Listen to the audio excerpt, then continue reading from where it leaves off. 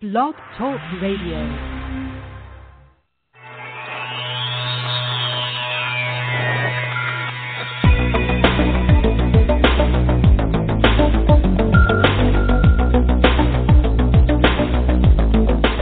Across the country and around the world, streaming live on the internet, it's Real Estate Coaching Radio, bringing you the latest news, interviews, and secrets of the top producers. Hosted by award-winning real estate coaches, Tim and Julie Harris. Well, hello, everyone. I'm Tim Ventura, filling in for Tim and Julie Harris, and welcome back to Casual Friday on Real Estate Coaching Radio. We're talking about tech. And this week, we're talking about your website, the search engines, and Zillow. Why this topic? Well, frankly, it's because I don't like it when small business owners get ripped off. And make no mistake, that's exactly what's happening to you. We'll get to that in a bit, though. Let me start out with some announcements. This is a live show.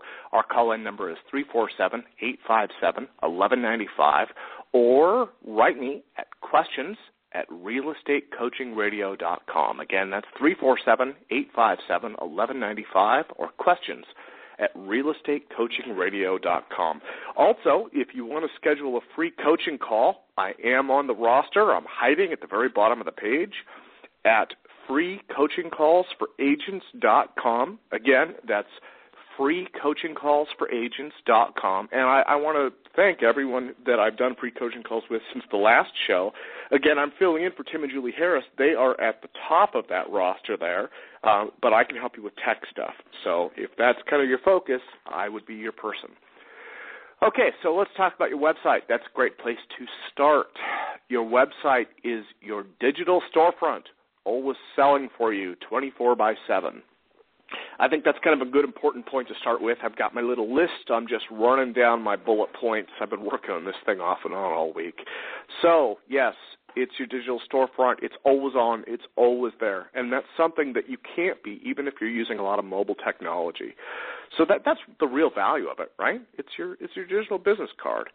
And these days, if you're a real estate professional, having a website or being listed as a team member on somebody else's is really kind of a requirement for doing business. If you don't have one, if you're not listed somewhere, it really kind of tells people that you don't have things together. Now, that is not just a real estate agent thing, right? Doctors, lawyers, anybody. If you're a professional, you have a website. I didn't make the rule, but I'm kind of bound by it like everybody else. So you either have to be there or have one that you're on, and it has to look pretty good, right? You have to convey that impression to folks. There are many different purposes that your website serves. Again, that should be no surprise, although it's easy to lose sight of that. At the very least, it's a digital business card, right? And that's how they started out. It started out as, hey, here's my website. It's got my contact information. Here's my phone number, my email. Here's how you get in touch with me. This was, back before e-commerce really got popular and all that. It really answers the 5 W's of journalism: who you are, what you do, where you are, how to reach you, and why it matters, really. So, again, those are the 5 W's. And it may display your products, right? Most real estate agent websites these days do that, like an IDX feed connected to your listings, puts them on your main page, lets you search them, all that kind of stuff. And then your website may offer engaging stories and educational content, right? A blog would be an example of that. If you blog, if you have the time and energy for it, obviously that goes on your website. And that can, kind of help give people a little bit more information about who you are and what you've been up to lately. So that's kind of some of the fundamentals there.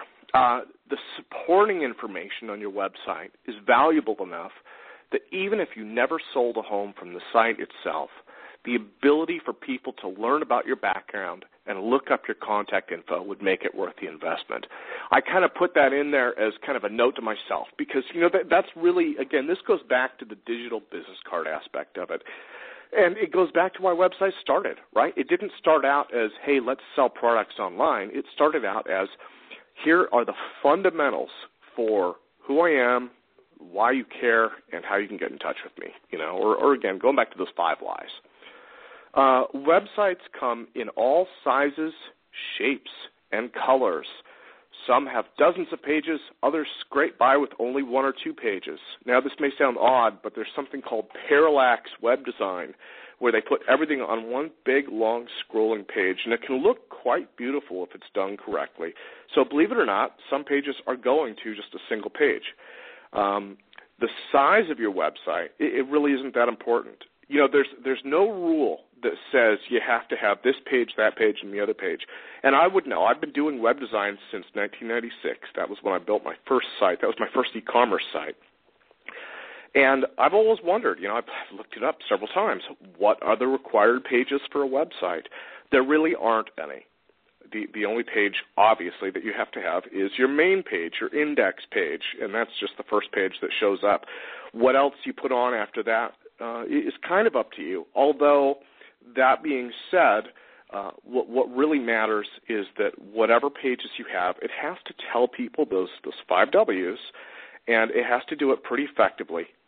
You want to have kind of brief statements on your main page, right? You want to give them kind of the key pieces of info so that they can see those basic pieces of information within the first few seconds that they're on your page. These days, people do not stick around to decipher what you're trying to say. So be obvious. Being obvious online matters. You know, I could go into details why. I don't have the time in front of me that people spend on websites, but it has definitely dropped. It's usually only a few seconds for people to determine whether or not they want to stay these days. And really what that is kind of an engagement factor.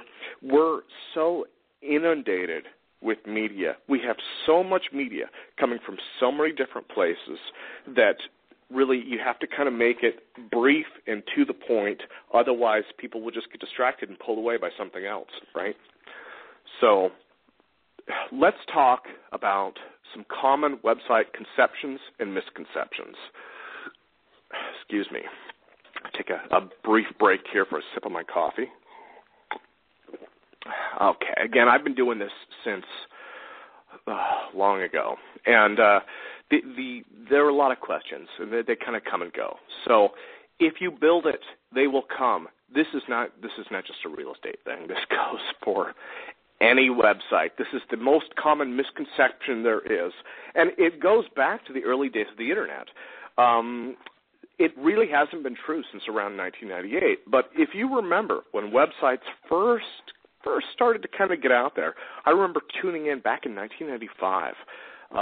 You know, this was when everybody was using AOL, you know, everything was dial-up and all that kind of stuff. And CNN was doing a show on, you know, this is a website. This is how you get to a website. This is what a website looks like. And back then it was true. If you built a website, you know, they could find it in Alta Vista or stuff like that. If you had it up there and you had it in a search engine, you'd get traffic. You'd get people coming by, you know. I mean, back in 95, 96, if you had a real estate website, you were pretty unique. You know, you were on the forefront of something new.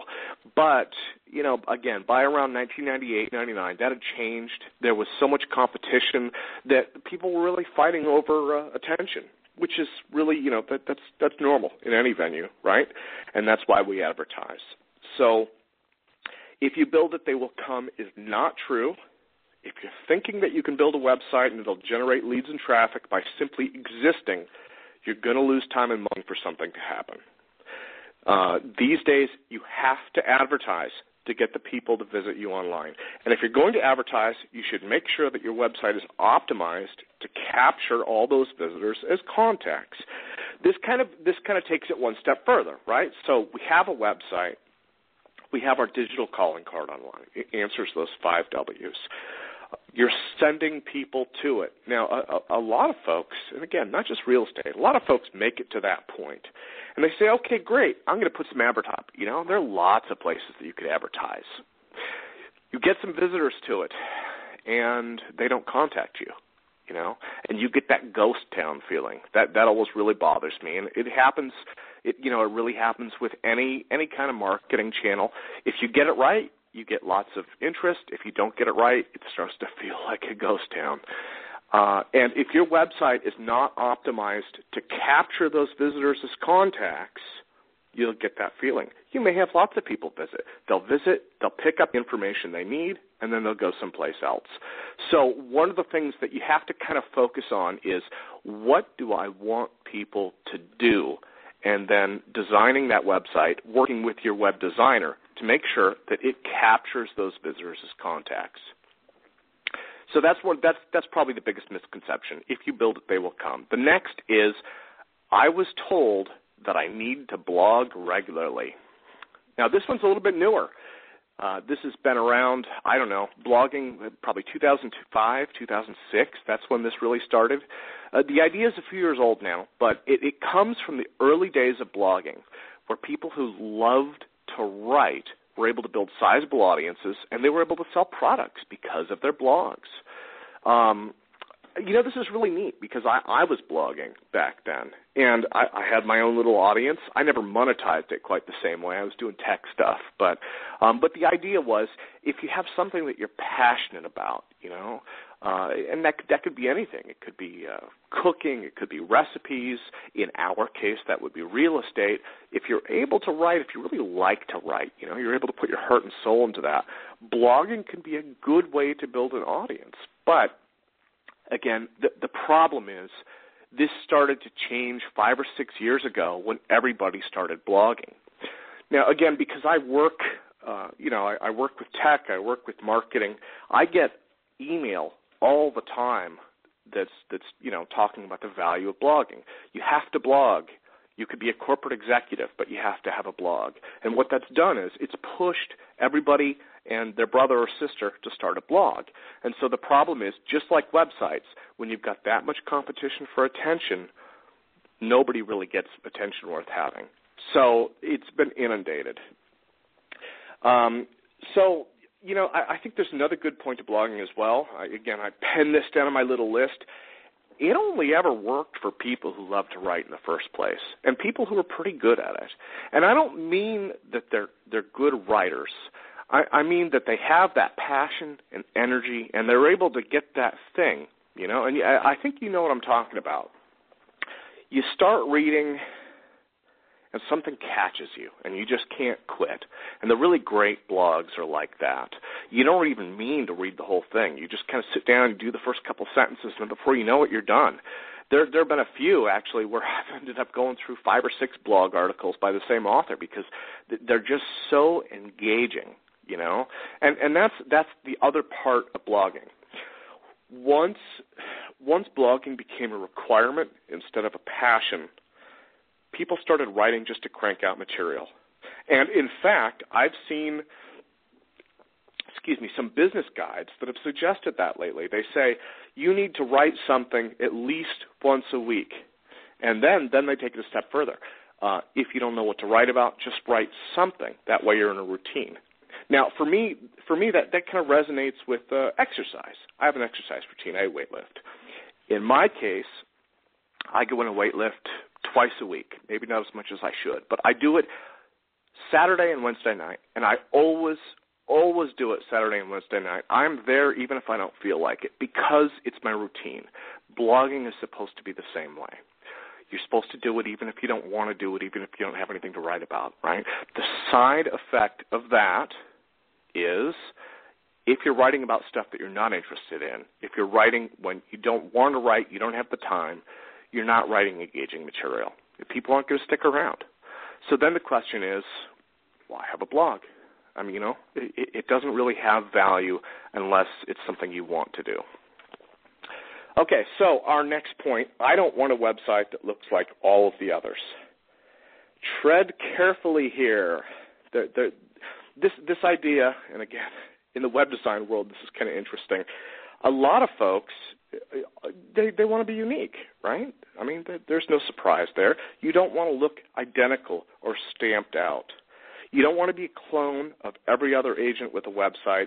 And unfortunately, in real estate, there are a lot of organizations out there selling, quote-unquote, agent websites that all look the same. They look identical, right? And so you hit one of these websites, maybe it looks okay, right? If you're just kind of casually out there and about, you find one of these websites. The problem is you see 2 or 3 of these, and pretty soon it doesn't matter.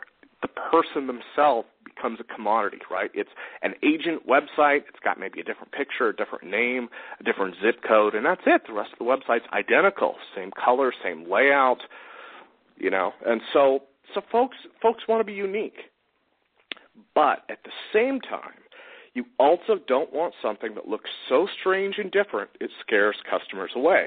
And I've seen a few of these, where, again, they take it so far that they're no longer answering those 5 W's. It's just weird.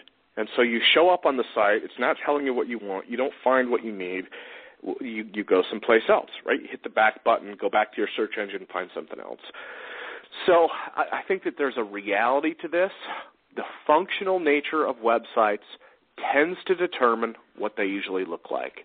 So form follows function. Your site needs to look nice, clean, and elegant, but unique isn't totally necessary, I think. And again, part of that is just that, after you meet all the requirements of it, really, they end up looking kind of mostly the same no matter what you're doing.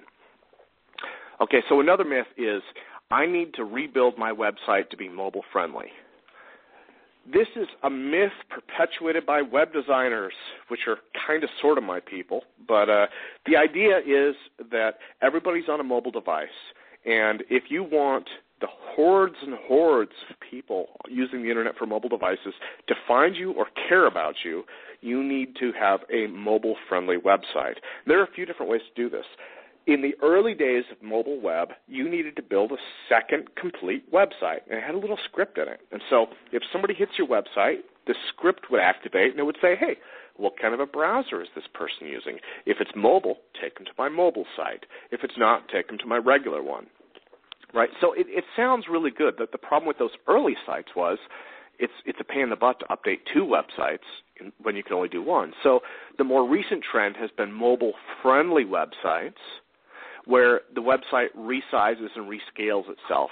A good example of that is, I would say there are probably a variety of websites you've seen where you go there and the menu bar changes if you're on like your iPhone or your Android device, right? So instead of having a full menu with buttons, all of a sudden you have like a drop down, and it only has 1 or 2 things. So that is that, as they say. Let me come back to some more of these, but let's take really quick a commercial break.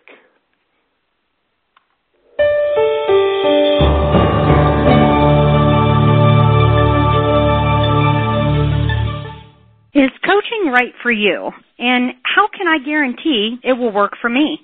Chances are you are asking yourself those questions right now. I'll answer those critical questions for you in just a moment. But first, let's be honest about something you may have always suspected. You've probably always known that the nation's top 1% of realtors, those millionaire agents you see on TV, they possess a secret knowledge that the other 99% of agents do not have. Where did they learn what they know? And more importantly, how did they learn how to put this closely guarded information into money-making action? It's simple. They have a coach. Not just any coach. The nation's mega millions, top 1% of the realtors know that in order to maintain their almost unfair advantage, that they must have their own personal coach. A proven, market-tested coach who has truly walked in their shoes. A coach who has worked with many of the nation's leading agents. At this point, you're probably ready to maybe try coaching. However, you don't want to be unfairly locked into a long-term ball and chain that coaching contracts can give you. It just makes sense that you should be able to try it before you buy it. Even more importantly, you want to have a coach who is the best of the best, not someone who is simply assigned to you or, even worse, has never sold real estate. Can you imagine? If this is you, I have something for you right now that is exactly what you have been looking for. For the next 48 hours, Tim and Julie Harris Real Estate Coaching is offering you a free coaching call. This is a real coaching call with a real Tim and Julie Harris coach. Now, while you are thinking about it, why don't you visit us online at freecoachingcallsforagents.com to get started. Once again, that is freecoachingcallsforagents.com. Now, let's be clear. This exclusive coaching opportunity is only available for the first 50 realtors who are stone cold serious about their real estate business and know that in order to succeed at the highest level, they must hire a coach. So don't wait any longer. Take action now and visit us again at freecoachingcallsforagents.com to schedule your free coaching call. Again, that's freecoachingcallsforagents.com. Thanks so much. See y'all soon. And welcome back. I'm Tim Ventura, filling in for Tim and Julie Harris. We're talking about tech, and it's Casual Friday on Real Estate Coaching Radio. Yes, freecoachingcalls.com, and I am on the roster, hiding at the very bottom of the page there, freecoachingcallsforagents.com. And this is a live show, so call in at 347-857-1195 or write me questions at realestatecoachingradio.com. Okay, so getting back to tech, we were talking about mobile-friendly websites. Again, once upon a time, and I'm talking about 4 or 5 years ago, you wanted to have two websites that you had to both update and maintain separately, and that changed. Now they're using big websites that resize, and they use some scripting to change the menus around, and so you have one-size-fits-all websites where it looks pretty no matter what you have. Now, web designers will push you to get one of these because, well, quite frankly, they like money and they need the work. So you're probably going to get solicitations, get a mobile website because of this, that, and the other thing. But one of the things that we forget is mobile devices were designed to begin with for regular websites. Okay, so what do I mean by that? Well, simply put, when the iPhone came out, there were no mobile sites, right? They had something called Wireless Markup Protocol, I think, WAP back then. But in terms of most websites, there was nothing. So they designed them to work with regular webs. That was one of the reasons that we got the iPhone or the Android device, so we could surf the web, not just mobile stuff. So making your website mobile-friendly is a plus, but I would not look at that as something that's completely required. Again, your website itself should be nice, clean, and elegant, and it should have good contact info, and it should try to answer those 5 W's. Now, there's one other thing that your website needs in addition to answering those questions: call to actions. Your website needs to give visitors a clear, specific action to take when they arrive. That's what a call to action is. If you get that ghost town feeling, you have lots of people showing up, you have people flowing through, maybe they're reading stuff, but none of them stick, you're not converting them into leads, that's why. It's the call to action. You hit the website and there needs to be something.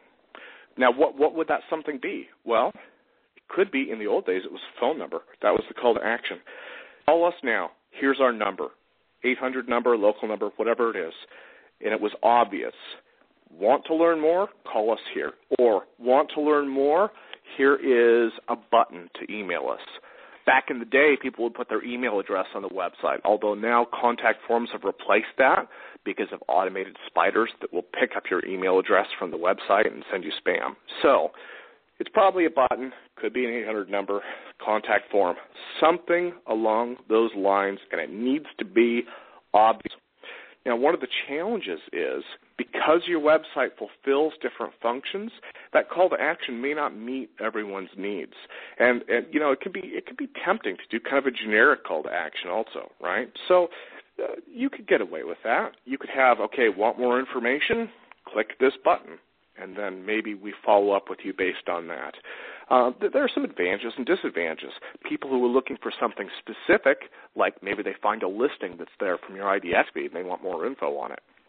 Well, they may feel a little bit left out because it's just a generic request. Maybe they don't want to go through that and have to re-explain what they're after. But the advantage to something like that is it will pick up just about everybody, right? Another way to do that is to have multiple calls to action which you can do. You just have to make sure they don't interfere with each other. And one way to do that, for instance, is having a inquire about this listing button next to each of your listings from your IDX feed, and then having a good contact form on the site with a button maybe on the main page that leads right to it. So that call to action, and there are lots of examples of these if you Google it to learn more, call to actions are incredibly important. It's like the transmission in your car. You've got all that power coming out of the engine, but to convert that into motion, you need a transmission. Same thing with the web. You've got those visitors coming in, but to convert those to sales, to convert those to leads, you need a call to action. Okay, so let's go on down here. I need a Facebook like button on my website to build popularity. Putting this on your website can't hurt. Really can't. I mean, everybody's got one. I've put one on pretty much every site I've built since around, 2008, I think. That was when Facebook really started to take off. It was big before then, but, every site since 2008 had to have a like button. And you could do a Twitter button while you're at it. A LinkedIn button as well. They've got multiple ones. It's not just Facebook. But Facebook is the big one. But there's no clear indicator that it helps either. Believe it or not, the search engine doesn't really care, not that I'm aware of. It doesn't care if you have a Facebook like button. It doesn't really help you in the search engine rankings. Facebook is not spidered. It's not ranked by Google in the same way. They use a lot of no-follow links. They had a big go-around with Google years ago about this. So if you have, 10 gazillion likes on your Facebook company page or your Facebook person page, Google has claimed that they're not counting those. So it's not like, it's not like that like button follows you back through and helps your website. Then there might be a little bit there, but at the same time, I guess it's good practice to put one on. Doesn't hurt, I'm not sure if it helps much either. It's the only challenge. So let me see. This is let's go on next down to SEO, search engine optimization.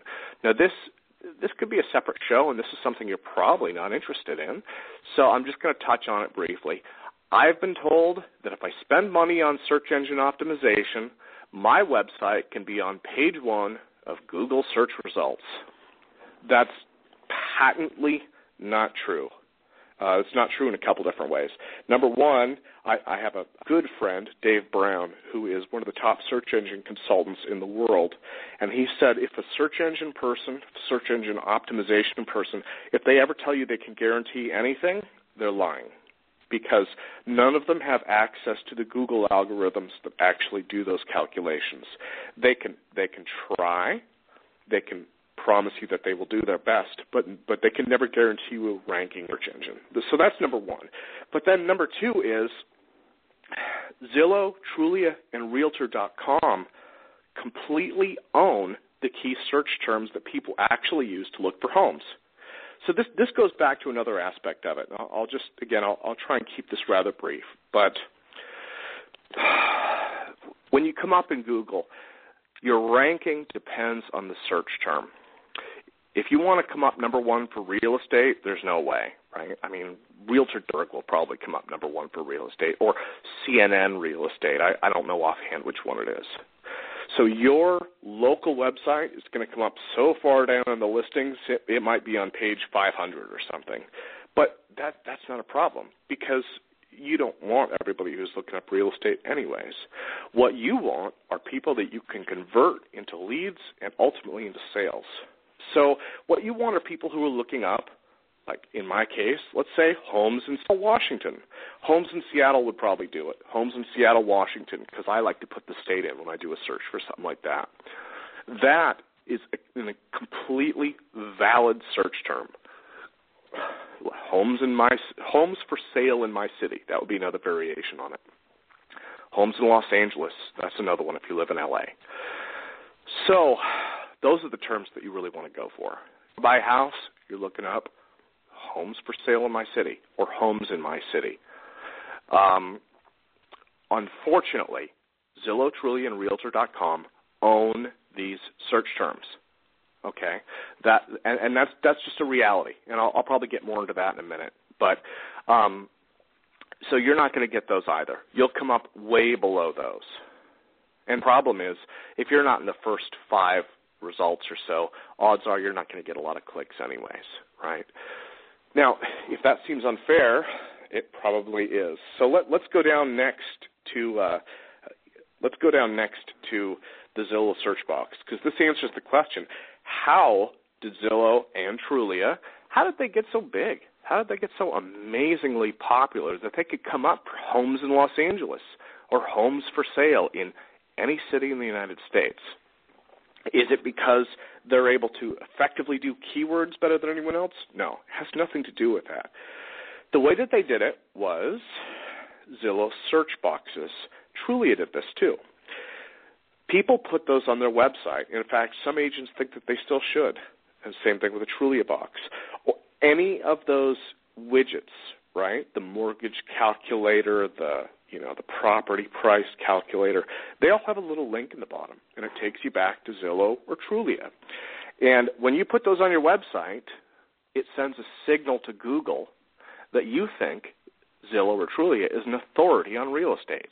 Now, when it's just you who does it, hey, no big deal, right? The problem is when a few thousand agents have those boxes on their website, what it does is it makes Zillow and Trulia bigger than any of those agents could be on their own, which I think is kind of interesting because all of a sudden you've got a national website with really no local authority that is showing up not only in a national sense, but they're also showing up for all of these local search terms. And that to me, that seems kind of unfair, okay? So to answer this next question of should I put a Zillow search box on my website, the question is what value it provides to you. I'd like to say no, but if you really have a need to have one, sure, go for it. There are so many of them out there, it really doesn't matter. Just so you know, though, Zillow and a few other companies did get reprimanded officially by Google a while back for this behavior. Google looked at this and said, hey, this is an attempt to artificially manipulate our search engine results. And they slapped them on the wrist. But as I understand things, that didn't change the behavior. Okay, so to answer this question, right, we're stuck. Zillow, Trulia, and Realtor.com, mostly Zillow and Trulia, they own the national search terms. They own the local search terms. We're stuck in Google. How do we deal with this? How do we approach this? As it turns out, our next question answers it. I have been told that I need to register my website with Google Places for Business. Let me amend that. Some people also say Bing Places for Business. And if I understand correctly, Yahoo does, or at least did, have one of those as well. The answer to that is yes, yes, and absolutely heck yes. These are local search results and do not include Zillow, Trulia, or Realtor.com. So let me restate that. Google, Bing, and possibly Yahoo Places for Business, but definitely Google Places for Business does not include Zillow, Trulia, or Realtor.com. Now, you've seen these a million times, and you haven't even realized it. What these are is if you go to Google Places for Business and you have a Gmail account, right, that means you have a Google ID, so you get your Google ID set up. You can register your business. Your business might already be in there. They pick up businesses from all over the place. What you do is you register, you put in your phone, hours of business, website. They'll have you kind of pick your industry, right, like, real estate agency, stuff like that. You put this in there, hit submit, and it takes a week or so for this thing to start showing up. But anytime somebody searches for, again, we're going back to homes for sale in my city or homes in my city, anytime somebody does a search for that term, it will bring up a map with a bunch of pins. Below the pins are names of the organizations. And if you mouse over the pin, if you put your mouse over the pin, it'll pop up some information in a little window, right? This is completely separate from Google search listings. These are just local businesses. Typically, because of the areas that are being served and the way they do things, this is designed for you. They put this together just for you because you are an independent local business person. The question would be, well, how does it know where that comes up? Well, you put in the areas that you service. There's a couple different ways to do that. I think Google does it by city name or area name. You might also do it by zip code, but basically you put in the areas that you service, and there's an advantage and disadvantage. The more areas you put in that you service, kind of the more spread out it is, right? You may not come up as well. If you only service a small area, then you'll come up better for that, but not at all for the others. So what you want to do is realistically figure, how far do I want to drive to do, sales and listings, right? What is my area? You put that in, and when people are looking for homes in that area, it will bring you up. You will get traffic from that.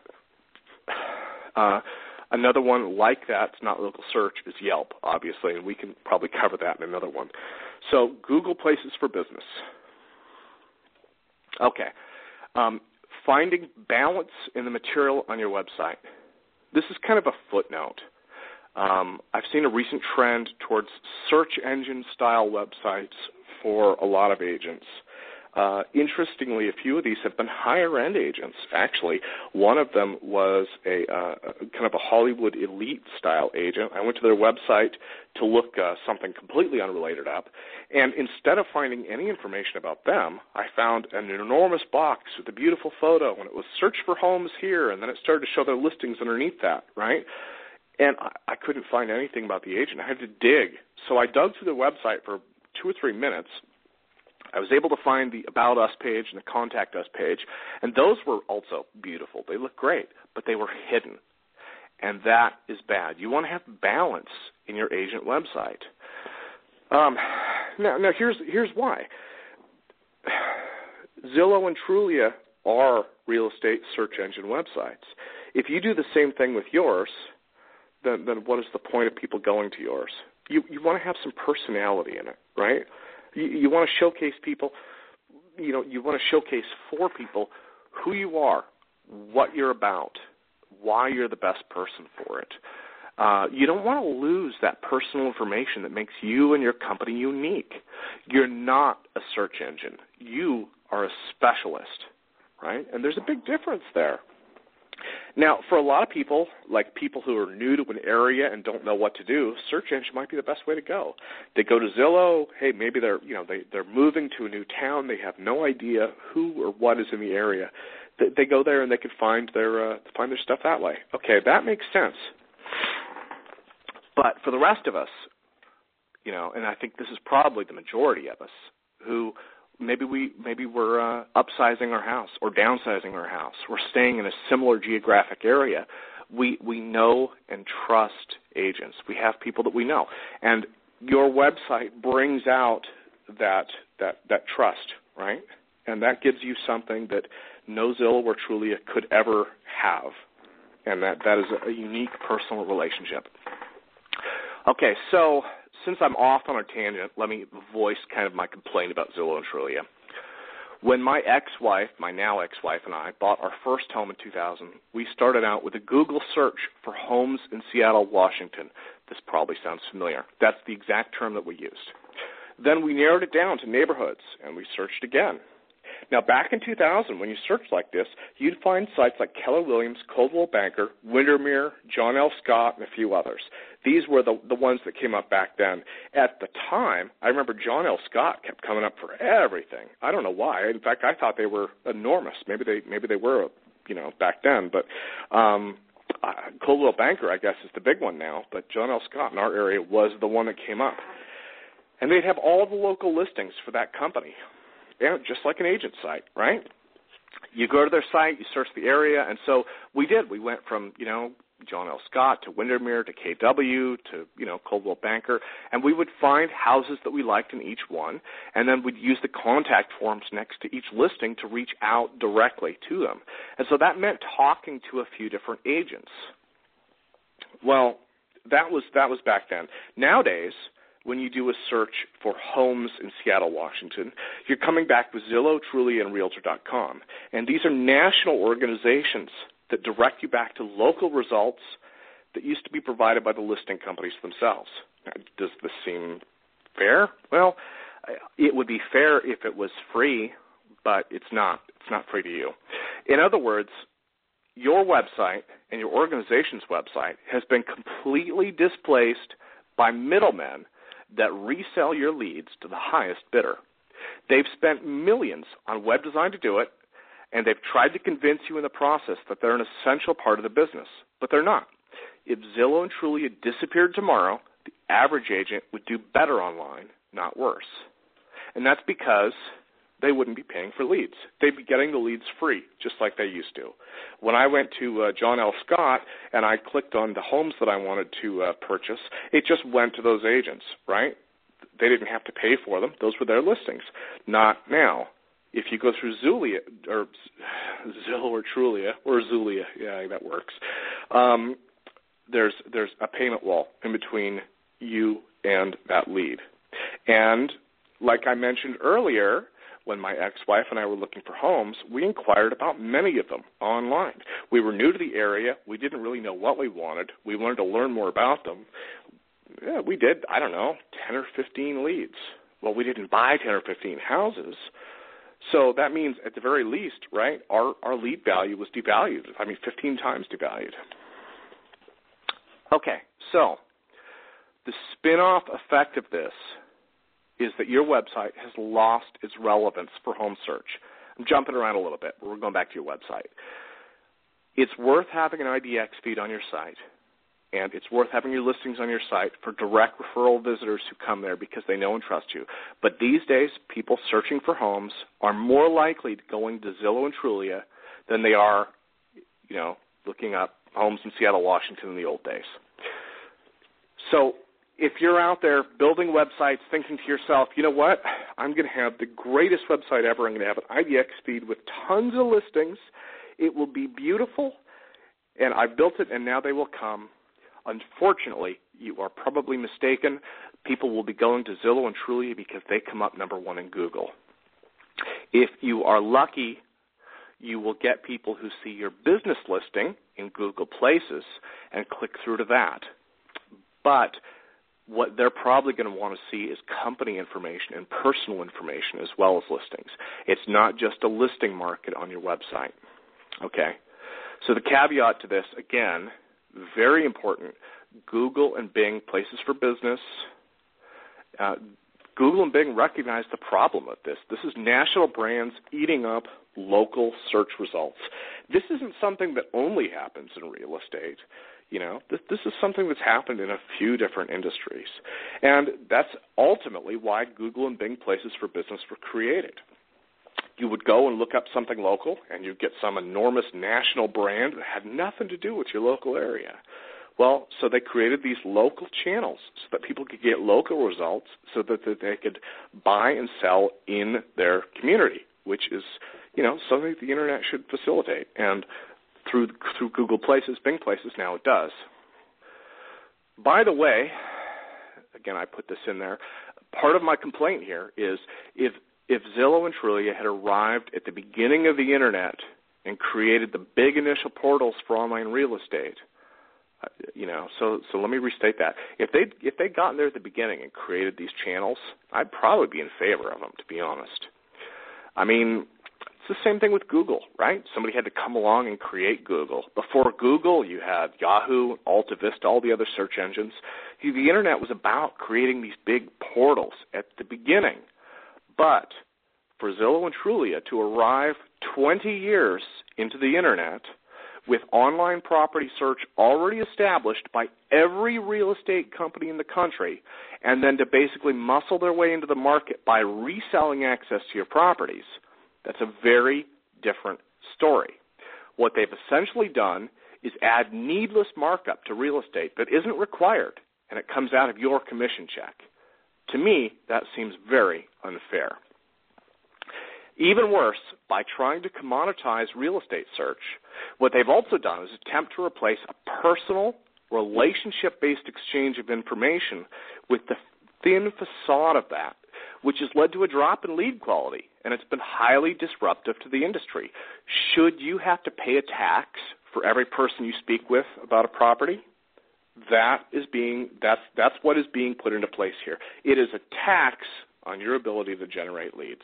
It's a tax that goes to Zillow. And what do they do for that? What value are they providing? That's the question. That's the big question. Okay, so anyhow, going back to websites, like I said before, let's talk about call to actions. A clear, specific call to action is required. That is an essential part of your website, a button that leads to a contact form, a phone number they can call, or both options. You should look at the website you have right now and take a look at those call to actions. If you make a few simple changes to your existing website, you may be surprised at how much more of the folks who do visit end up contacting you. Your call to action needs to be simple, as few steps as possible. Again, I'm reading from notes that I wrote, and what occurred to me while I was writing this is somebody told me a while back that the definition of a straight line is the shortest distance between 2 points. So your call to action is a straight line. It's the shortest distance between the visitor arriving on your website and them contacting you. So the simplest solution there is a contact form with their name, email, and phone number as the fields, and a questions or message box. Every step you add beyond this will reduce the number of inquiries you get. Now, this is one of those web design things. I don't want to get into it too much detail here. But the bottom line is, when you're designing a website, you're creating a channel, and every step that you add creates kind of a barrier to entry, right? And so if you have 2 pages before they can get to it, then you've reduced by some percentage the number of people who have filled it out. This is the reason that Amazon was able to patent their one-click process a few years ago. Same thing. By reducing their step to their quote-unquote patented one-click process, then all of a sudden they're able to increase the percentage of people who will complete that process. If you're working with a junior or inexpensive web designer, you need to reinforce to them how important the call to action is, and you need to make sure that they make it obvious. A lot of these folks are techies. A lot of them don't have a ton of marketing experience, and things that look right to tech folks don't always look right to business people. So as a business person, you need to be looking at the website saying, okay, maybe it looks beautiful, maybe functionally it does everything that we need, but from a business standpoint, is this going to move people from being visitors to being contacts, right? And then, of course, how do we want them to contact us? If you're a listing agent, you may want an IDX feed that displays your listings on your website. That's pretty standard. These days, probably every agent has one. If you don't, there are tons and tons of really great IDX companies out there. I'm not going to recommend any offhand, but last time I looked, what I found was the price used to be fairly expensive. The price dropped. It dropped a while back now, a few years ago. So if this is something you don't have on your website, you should definitely get one. And I would imagine that probably the vast majority of people in the audience already have one. Each listing should hopefully have a call to action with it, like a contact us button next to the listing. And that way, if people are interested in the listing, they can contact you about that specific one.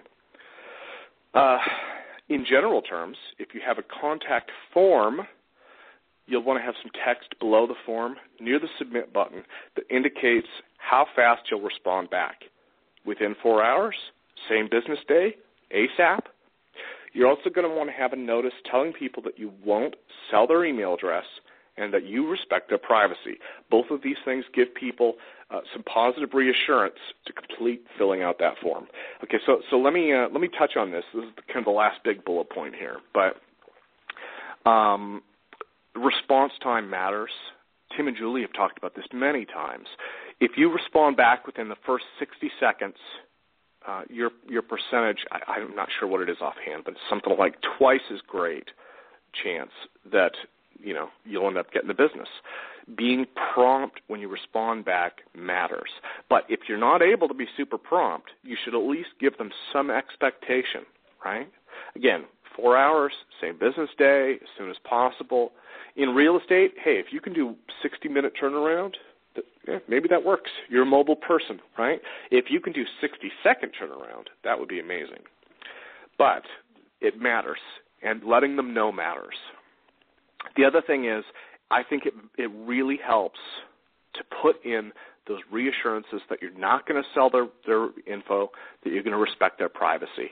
You know, that way somebody might pause and say, wait a minute, where's my email going? You know, is this going to end up in some spam list? And that at least gives them some reassurance that that's something that you value. You value their privacy. You value that confidential relationship, just like any other business professional does. Okay, so anyhow, those are my points, and let's go through some takeaways. The big takeaway is that Google Search, your best tool for online traffic, is now completely owned by Zillow, Trulia, and Realtor.com. So if you're building a website expecting traffic from the search engines, it's going to be a long, lonely wait. And again, as I've said, it's really not fair. Fortunately, local search gives you a way around Zillow and Trulia by letting you appear as a local business in search results in both Bing and Google. Again, Google Places for Business and Bing Places for Business, and they're both free. Okay. As for your website, the kind of standard listings and biographical contact info websites that most agents have and have had for quite a while seem to work pretty well. Don't try and create something too unique because it might lose your audience. But you also want to have something that's a little bit unique because you don't want it to disappear into the crowd. It's kind of a tricky tightrope there. Just kind of take both of those into account. Form follows function, and your website has several functions that it performs for various types of visitors. Make sure that your website has strong, clear call to actions. This is especially true for anything that a cold prospect might see. What do you want them to do? Make it clear. Do not assume that they'll know what to do simply because you know what you want them to do. Okay, and then make sure that your website illustrates your knowledge, expertise, and helps facilitate that relationship that you either have or you're building with them. If it looks like you're just pushing a generic knockoff of Zillow, then people will just visit Zillow instead. What makes your site unique is you, so make sure that you're presented well on it.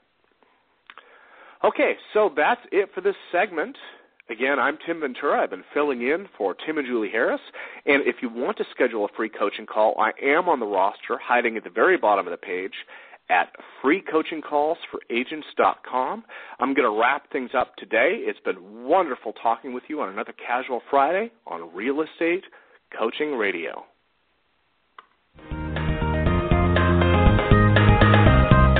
This program has been a presentation by Tim and Julie Harris, Real Estate Coaching. For more information on our real estate coaching and training programs, visit our website at timandjulieharris.com. Remember to tune in weekdays at noon for upcoming shows. And until next time, thank you for listening to Real Estate Coaching Radio with Tim and Julie Harris. This podcast is a part of the C-Suite Radio Network. For more top business podcasts, visit c-suiteradio.com.